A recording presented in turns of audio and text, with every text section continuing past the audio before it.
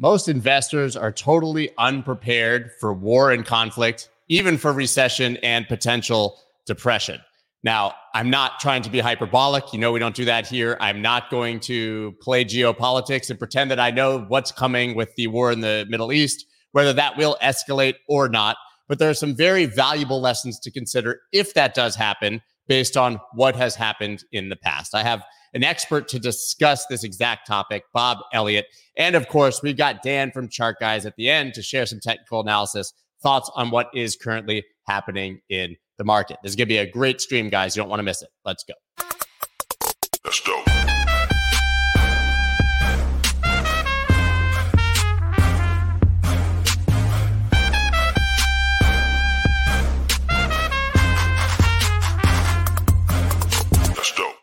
What is up, everybody? I'm Scott Melker, also known as the Wolf of Wall Street. Before we get started, please subscribe to the channel and gently caress the like button.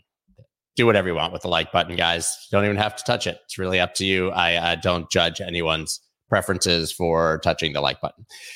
Anyways, as I said at the beginning, there are a lot of misconceptions or bad ideas about how investors should be positioned during a recession, depression, war, conflict. And the fact is that the way that we're told by our investment advisors generally only works during peacetime.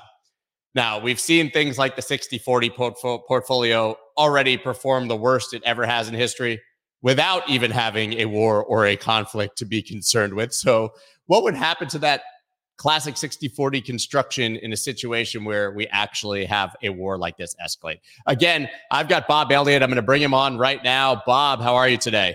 Hey, how's it going? Thanks for having me on, Scott. Going great, of course. So listen, we'll dive right in. You wrote an amazing thread that I've read like 12 times because it aligns so well with some of the things that I was talking about even here on the channel before I read it from other research. But here's what you said, right? And we're just going to kind of walk through this, I think, as the best way to educate people here on this idea. Most investment portfolios are totally unprepared for war. In times of conflict, inflation rises, gold and commodities outperform, while stocks, bonds, and cash underperform. A typical portfolio of 60-40 plus cash is the worst portfolio, particularly on a real return basis. Thread. First, let's talk about the 60-40 portfolio, right? That's obviously 60% equities, 40% bonds. The classic idea there is that during times when stocks suffer, your bonds basically cover the losses by outperforming. When bonds are suffering, it's because your stocks are absolutely mooning and skyrocketing like we've seen in the past. But of late, even without a war, as I said, this has been the worst time for a 60-40 portfolio from what I've seen ever. Bonds have absolutely gotten destroyed, right? So, and stocks were going down for even part of that. So let's talk about the 60-40 first and why maybe that works at certain times and not at others. Well, the 60-40 portfolio is really built on this experience really since the early 80s that we've had where interest rates have moved basically over the course of multiple decades from being in double digits all the way down, you know, at one point being just above 1% on the long end. And during that period of time, basically two things were a big driver, which is we had a secular disinflationary dynamic, which was supportive to bonds as well as supportive to stocks because it created significant stability. And number two was we had an era of peace, which meant that the types of pressures that typically emerge, particularly inflationary pressures that emerge during conflicts from deglobalization as well as the use of raw materials weren't present. And so a portfolio that's 60-40 portfolio was really built on that expectation. The problem is the 60-40 portfolio is really an all-in bet on two things. One, that growth is going to be great.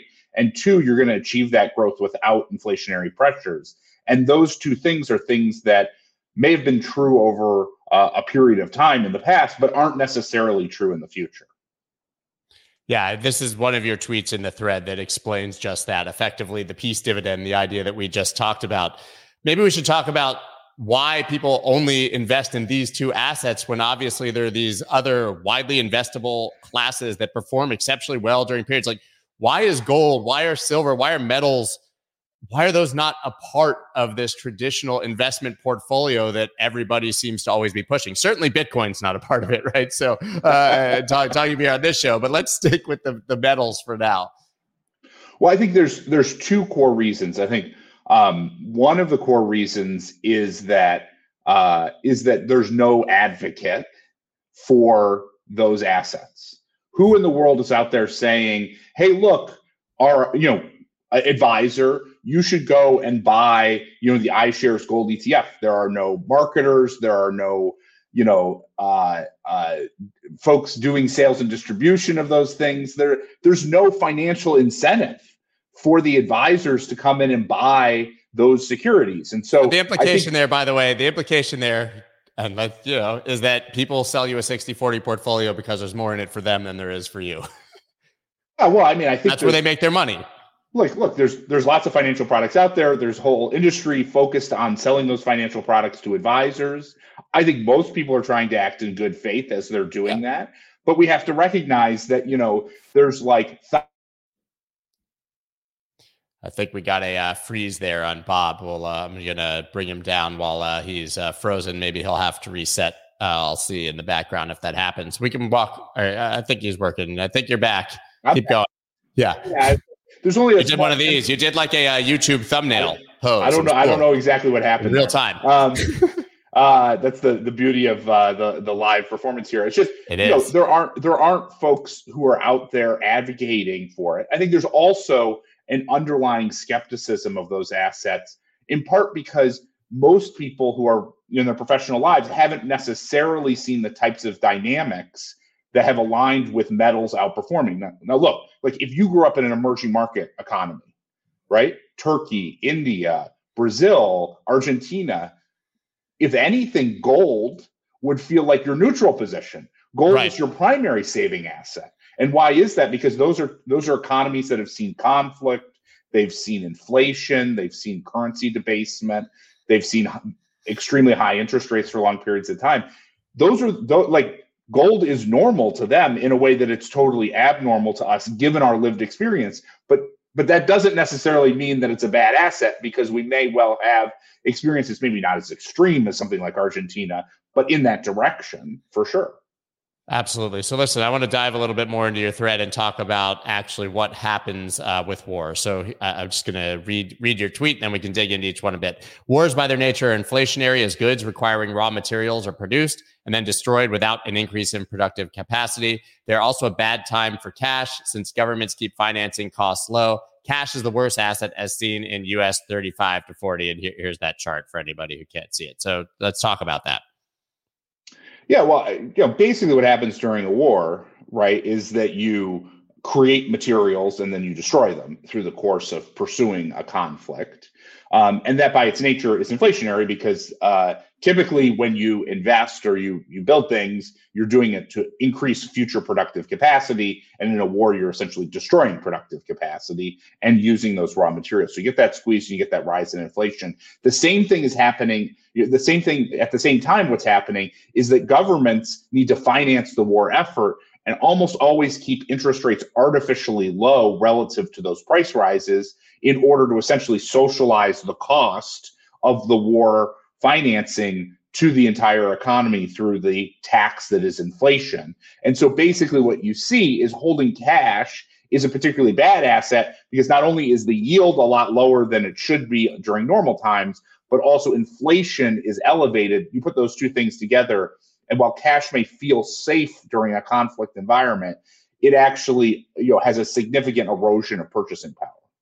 Right. And here's the bond real return, as you've showed here, also from 35 to 50. So basically, I mean, most of the examples you're giving here are based on World War II, correct?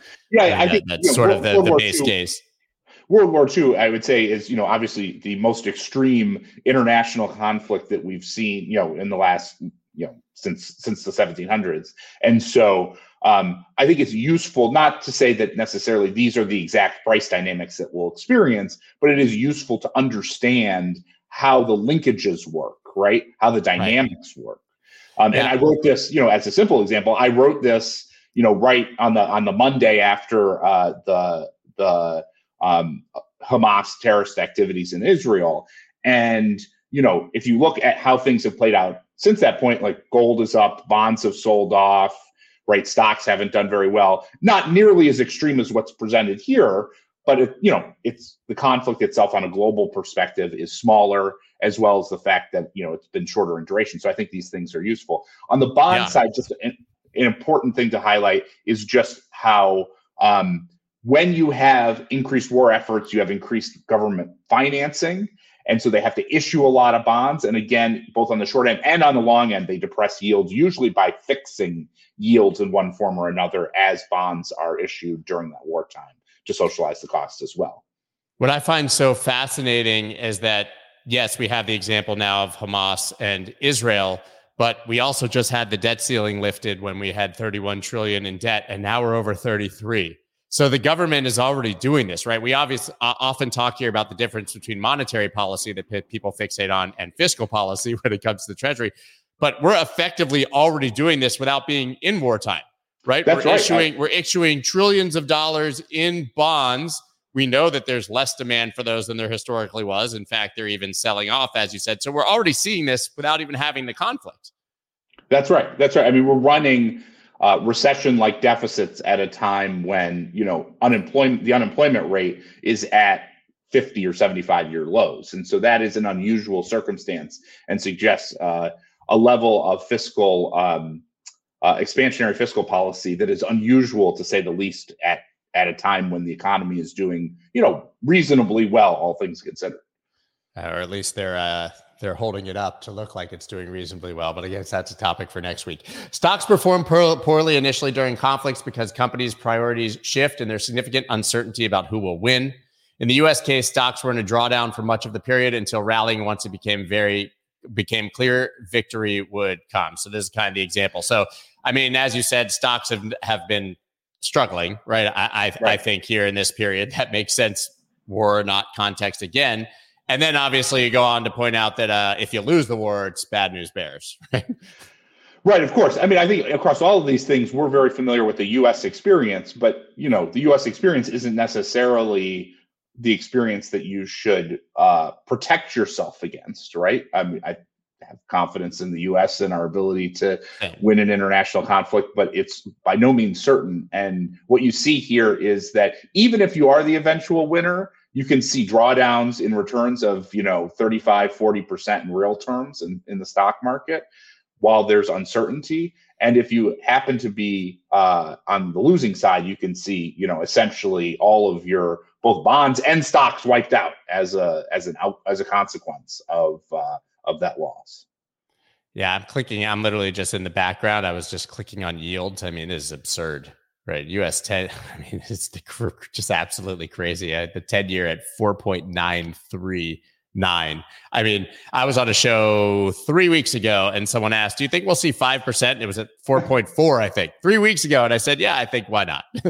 We could tap it, but it's just really nuts. So obviously we know what happens to stocks, but I think what people are more interested in here is what we were talking about earlier is why would you invest in commodities? Why would you touch gold or even silver in a situation like that? What's the benefit of having that? Because we've already discussed the fact that people generally don't have that in their portfolios. I think everyone here who's a Bitcoiner or into crypto at least superficially understands why you would. But these returns in these situations are remarkable. I'm talking about here, commodities do very well during war periods. From the time of Pearl Harbor until the end of the war, commodities delivered a 100% return. Right? Yeah, 100% real return too. And so I think that is, commodities basically in conflicts, there's a limited supply of, physical assets that go into the production of armaments that are used during a wartime period, as well as the fuel necessary to accomplish it. And during a wartime period, basically everyone is scrambling to get their hands on those resources. The U.S. is in a good position structurally along those dimensions, but it doesn't mean that there isn't a price squeeze on those assets. And that's essentially what we see here, which is when you take a diversified portfolio of commodities, basically all commodities go up during a wartime period. And that's essentially what we've seen, in a much smaller way over the course of the last 10 days or so following the rising conflict in the Mideast. Right. Obviously, we talked quite a bit already about the 60-40 here. In any longer term perspective, this multi-decade period of low conflict is extremely unusual. Obviously, that's talking about now, right? So we've really had sort of an unprecedented time, and we still do, guys, to be frank, right? This is a regional war, again, much like Ukraine and Russia for now, but this is actually an unprecedented time of peace that we've really had. Yeah, I mean, I found that chart to be very interesting, a 600-year perspective on the amount of conflict, the amount of global conflict, and just how extremely low that has been over the last 30 or 40 years. In many ways, most of us probably don't even appreciate that it is so low, because it's basically been that way during our, the entire time of our, formative professional careers as well as our lives. And that in any context, you would certainly not expect to see even lower global conflict, or would want to necessarily bet on even lower global conflict. And what I'd emphasize here, this is not what we're talking about here is not a view that there will be no particular insight, because I frankly don't think that I certainly don't have any particular insight on whether there'll be more or less conflict in the future. It's just recognizing that 60-40 is an all-in bet on no conflict, and there's likely to be some conflict in the future that you want to protect yourself against in the case that you see that. I mean, I'm actually just now glaring at this chart. Wow, after the American Civil War, man, there was a nice historical time of no major conflict, which I wouldn't have expected in the late 1800s and early 1900s. I don't view as any time as the past as having been particularly peaceful. So listen, let's get into brass tacks, right? What you would do in this situation, or what you have done. Let's say you have a 60-40 portfolio, not financial advice, everyone. You have a 60-40 portfolio, you're sitting on that, you think that something like this could happen. Where do you start to reallocate? Let's say you're going into gold or oil commodities. Where do you take it from, and how much of an allocation do you actually add to those things? And at what point do you scale those up, based on what you're seeing geopolitically? Yeah, well, I think most portfolios will experience a significant improvement in their in the return relative to the risk that you're taking, with a 10% increase allocation to gold and a 10% increase allocation to diversified commodities, oil, copper, et cetera. Is that an ETF, like via an ETF, or would you, purchasing them directly in small percentages? I mean, Yeah, I mean, the good thing is there's very inexpensive ETFs that are out there, for a diversified commodity portfolio. There's something, BCI is a good one, which is a tax efficient version of it. There's a number of other diversified commodity ETFs that are out there. For gold, there's ETFs, you can buy IAU or GLD. GLD is a little more expensive. Also, a pretty efficient and liquid way to express those things. And the reality is you just want to sort of take those out of your 60-40. Just take, 10% out of the totality of your portfolio of your 60-40 and put it into both gold and diversified commodities. You do those two things, you can improve the amount of returns that you're getting relative to the amount of risk that you're taking by something like 30% just from those two different adjustments to a portfolio over time. Yeah, I mean, it's the argument Bitcoin has been making forever. Just put 5%, and if this thing goes up 10 times, your whole portfolio is covered no matter what happens, right? It's the more extreme sort of version of that, but that's something that we've talked about quite a lot. Really quickly, I just want to say you're not the only person preaching this. This is BlackRock. Rebuilding resilience in 60-40 portfolios. Key takeaways: inflation poses a challenge to the traditional stock bond portfolio. A sensible evolution of portfolio construction can include complementing traditional asset classes. They're talking about commodities, guys.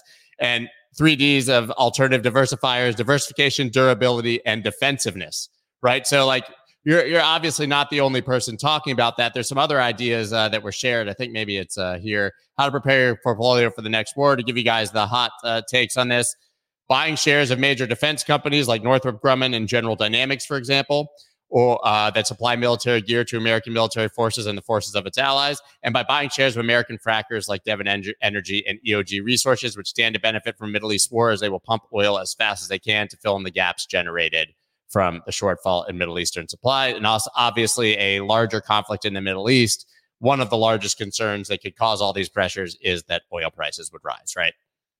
Right. And I think part of I know there's a lot of talk about should you buy these defensive stocks and domestic commodity producers. I think one of the challenges of that is that if we were to get to a more heightened war-like stance, if you go back into the World War II, the economic circumstances for corporations radically change during a wartime situation. You actually already are seeing that reorganization, economic reorganization happening in Israel, where you basically have, profit-seeking motives get removed relative to government incentives. And so it's one of the challenges of buying, for instance, the defense industry, is if there's wars somewhere else that they'll probably benefit.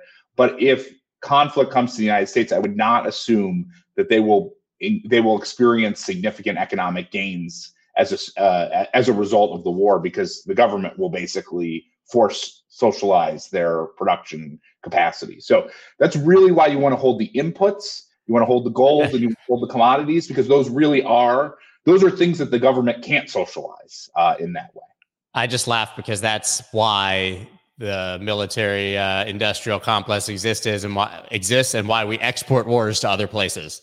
Right. I mean, I don't like to anyone who read The Green Zone or is familiar with what happened in Afghanistan. The United States goes in there and basically just funnels billions into these defense contractors on foreign land, and then they just leave everything behind and leave. So, it's a sad situation. But to your point, those do benefit and perform far better when we're effectively funding a foreign conflict. Right, rather than socializing a meaningful domestic, a sizable domestic conflict. And that's, part of what we're talking about here is protecting a portfolio against that particularly difficult environment that is challenging to understand. And the reality is that can escalate very quickly, right? I mean, you have those of us who went through September 11th understand how quickly things can change. If you go back to the Pearl Harbor situation, it took months to totally reorganize the economy.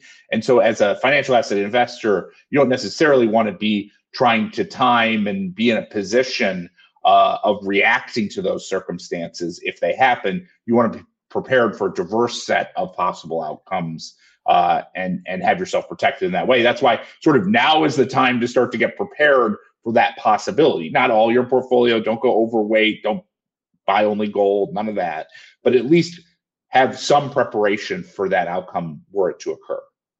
Totally. I mean, it's always a good time to start thinking about what you would do in a defensive situation. And now is clearly a time to, whatever anyone thinks, there's a lot that can happen. And I think that it's important to start being slightly defensive. Any final thoughts before I let you go?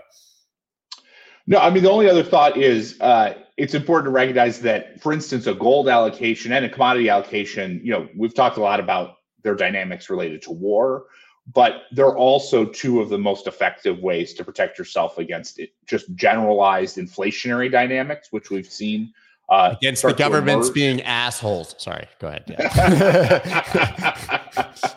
Irresponsible children that are running. Yes, you get to hedge against them. That's why we love. That's right. That's right. And most folks have bonds to protect against their stocks and don't recognize that if you look over the last 55 years, gold has outperformed bonds in 60% of stock drawdowns. And so there is no good reason from a portfolio construction standpoint why you shouldn't hold some gold in your portfolio. It performs on average better than bonds as stocks fall. The same thing is true with commodities. And so those sort of shifts to gold and commodities are good ideas, regardless whether or not conflict emerges and rises. Just from a pure portfolio construction standpoint and protecting yourself from elevated inflation pressures, it's a good idea.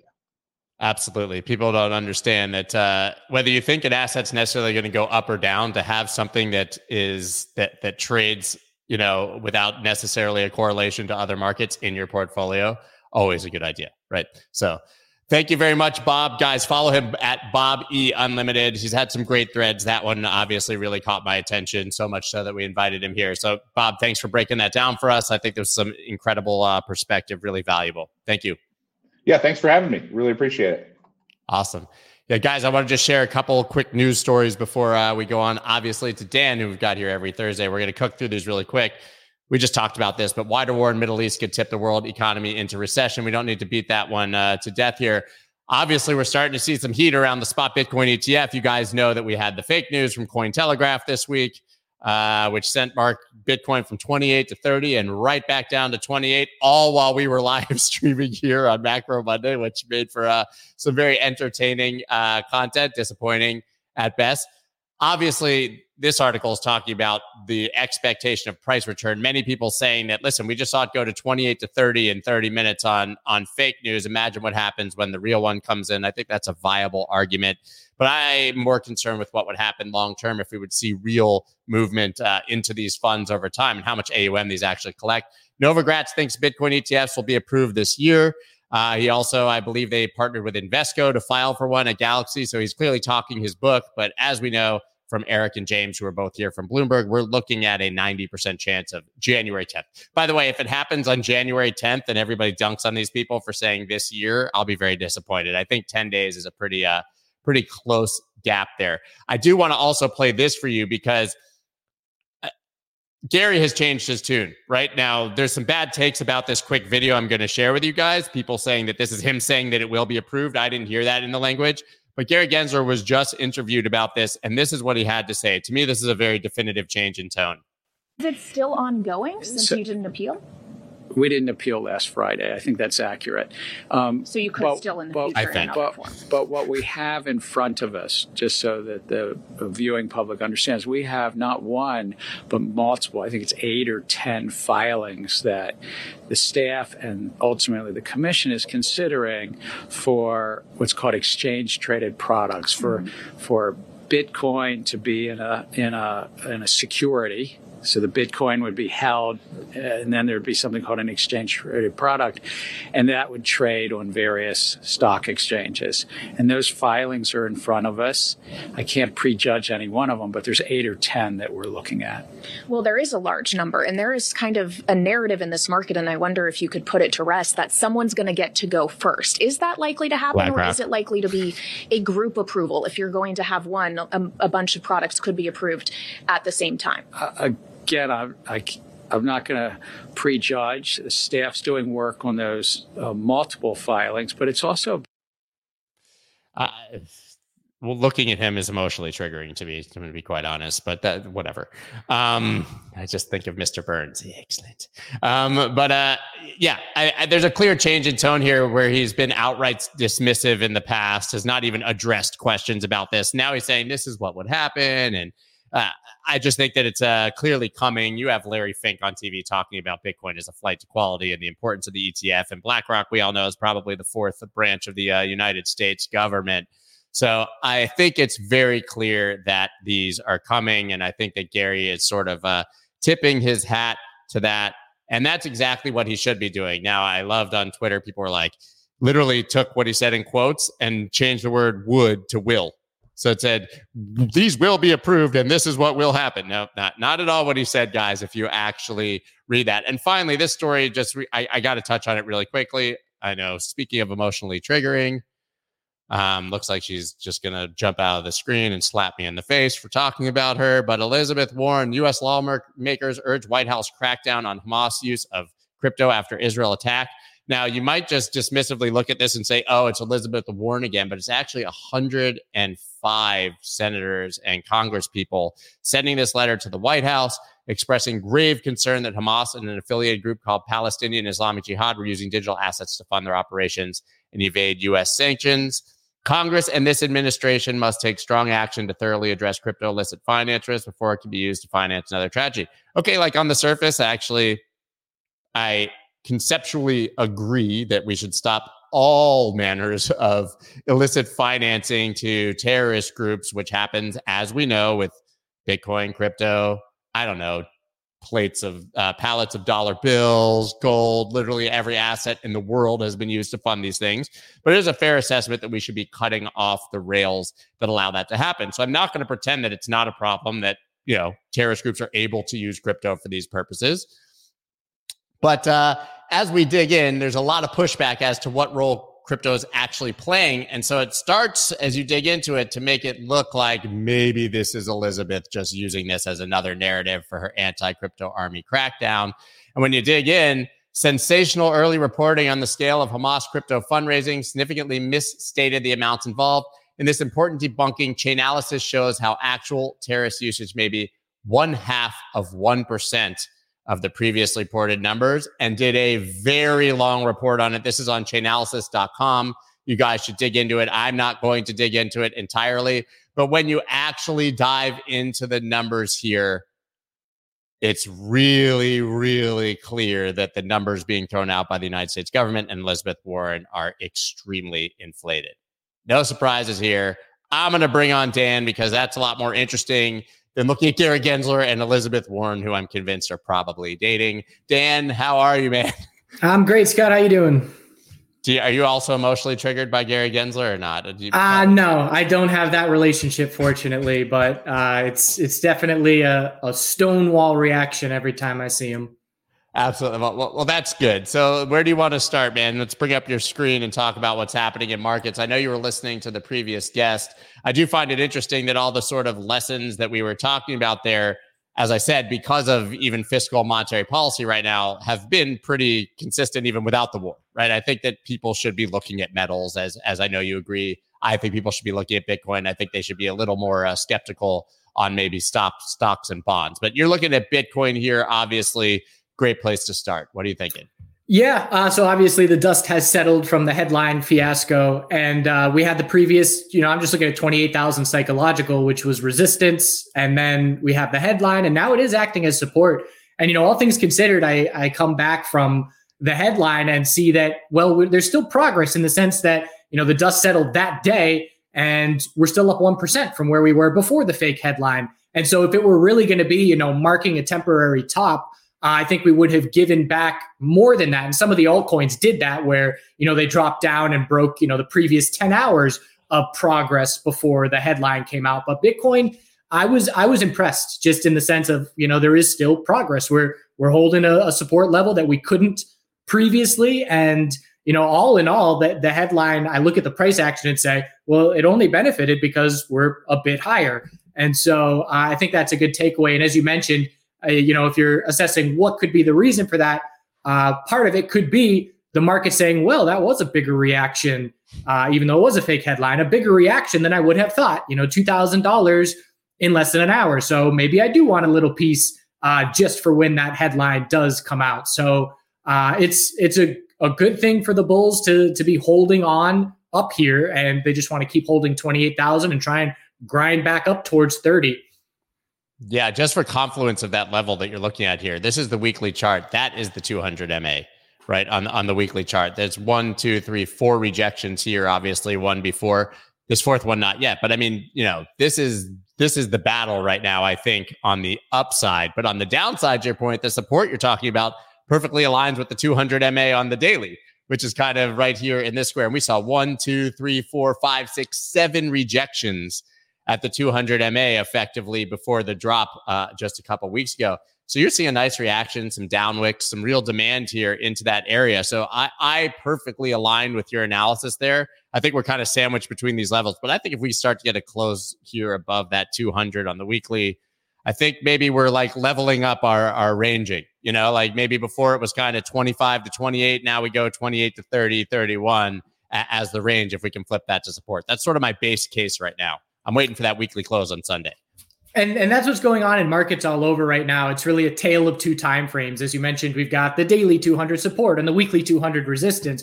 We started this week and the NASDAQ was in a monthly uptrend, a weekly downtrend, a daily uptrend, an hourly downtrend.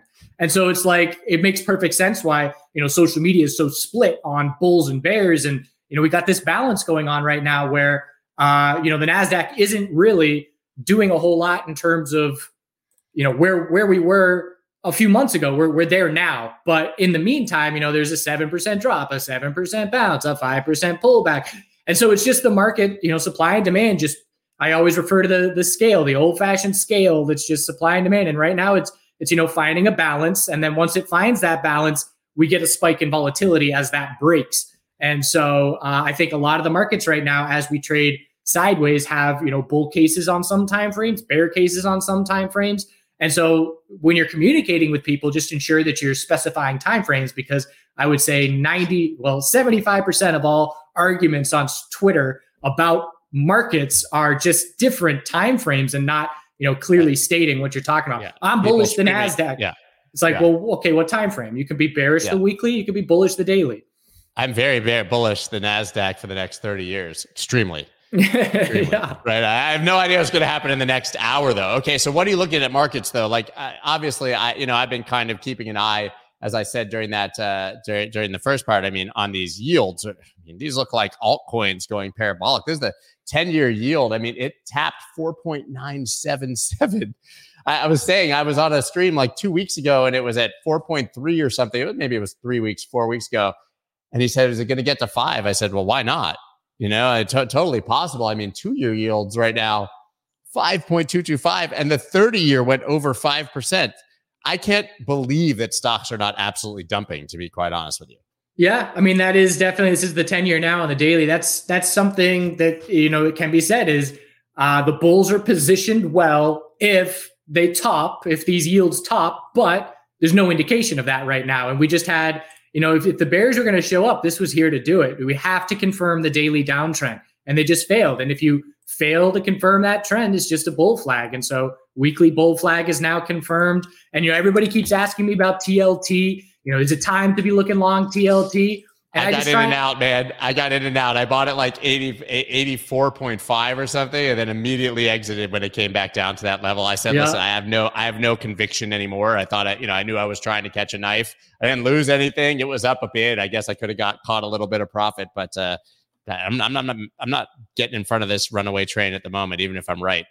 Yeah, that's one of my styles is, you know, making an attempt, selling partial into a little bit of upside, lower my cost basis a little bit, and then setting a break even stop. And then you either nail it or, you know, no harm, no foul. And my answer just keeps being the same. I've been saying this for months. It's just confirm a daily uptrend and I'll start to get interested. You know, are you looking to buy TLT? Give me a confirmed daily uptrend with just a clear higher low and higher high for the first time in 2.5 to 3 months.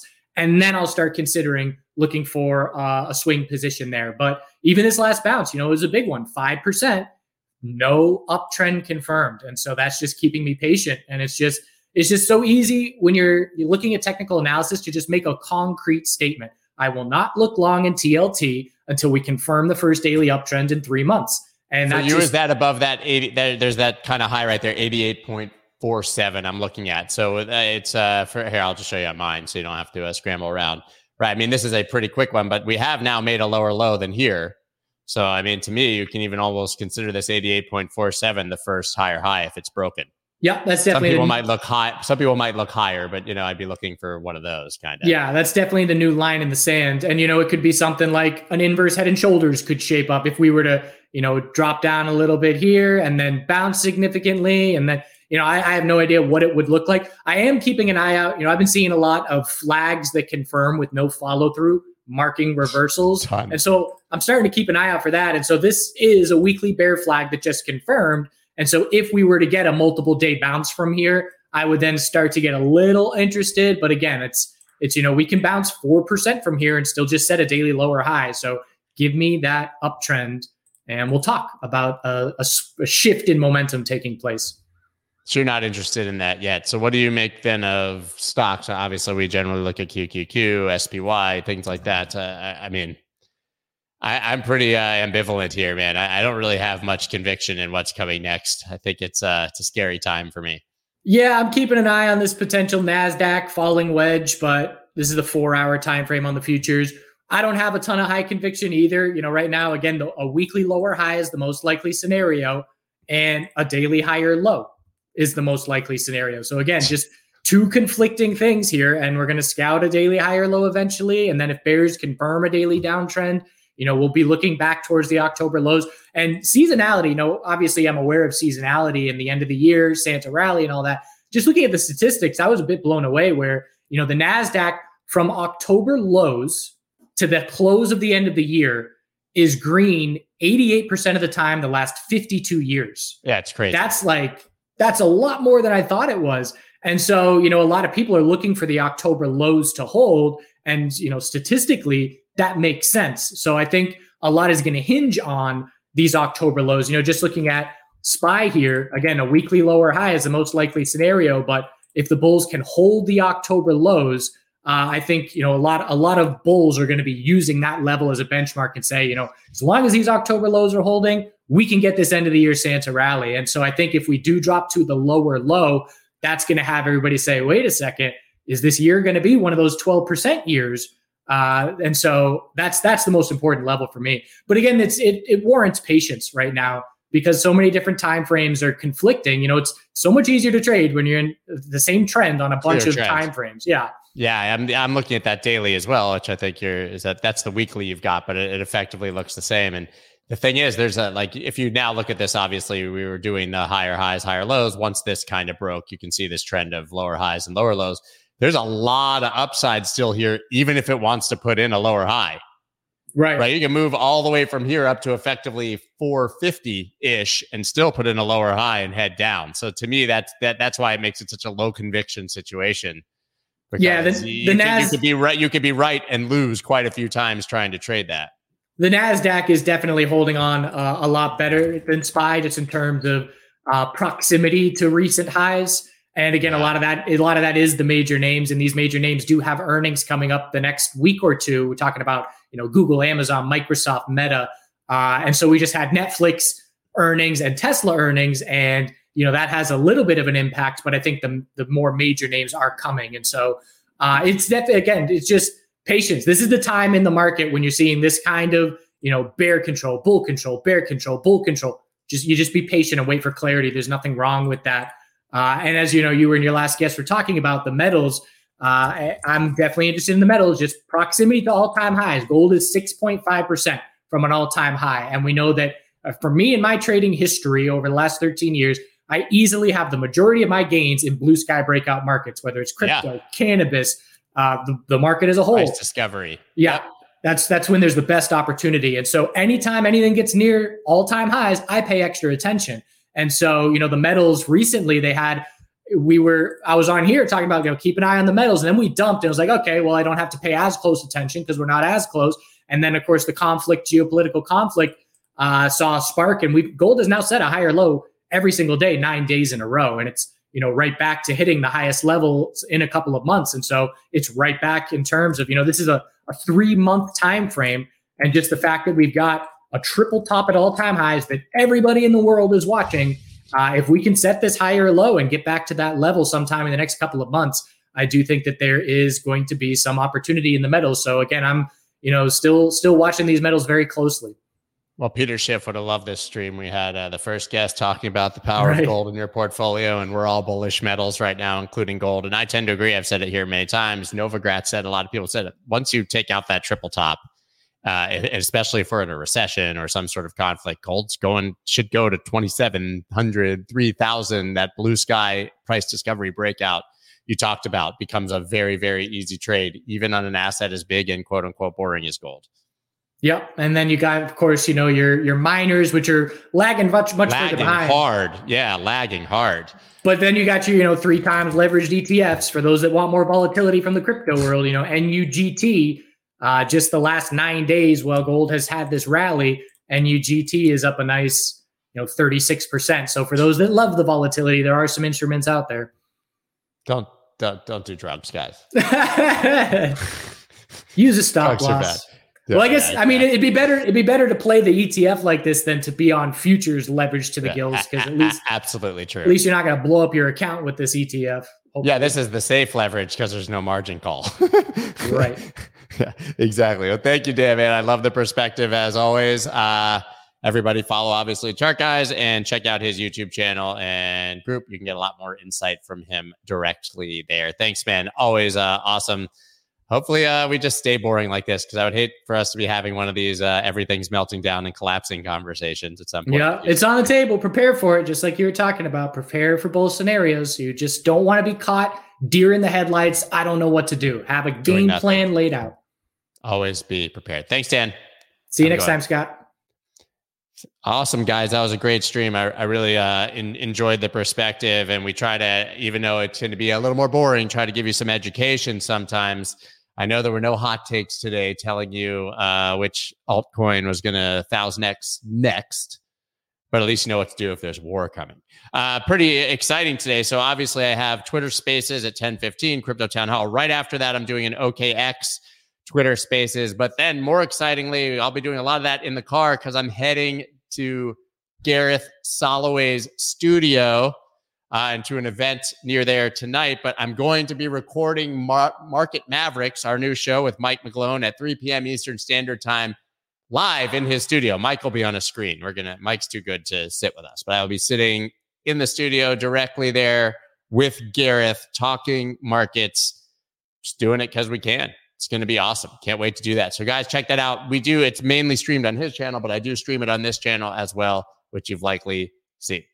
Awesome. Guys, I will see you hopefully on Spaces, then at 3 p.m. and tomorrow morning. There's too much of me. As I think about this, I'm like, nobody wants to listen to me that much. I'm sorry, guys, but I will see you here tomorrow. Oh, tomorrow is the Friday 5 with NLW, guys. That last week, that was one of our most popular streams. I'm really loving how we're dialing in on that one. So definitely check that out tomorrow, 9 a.m. Peace. That's dope.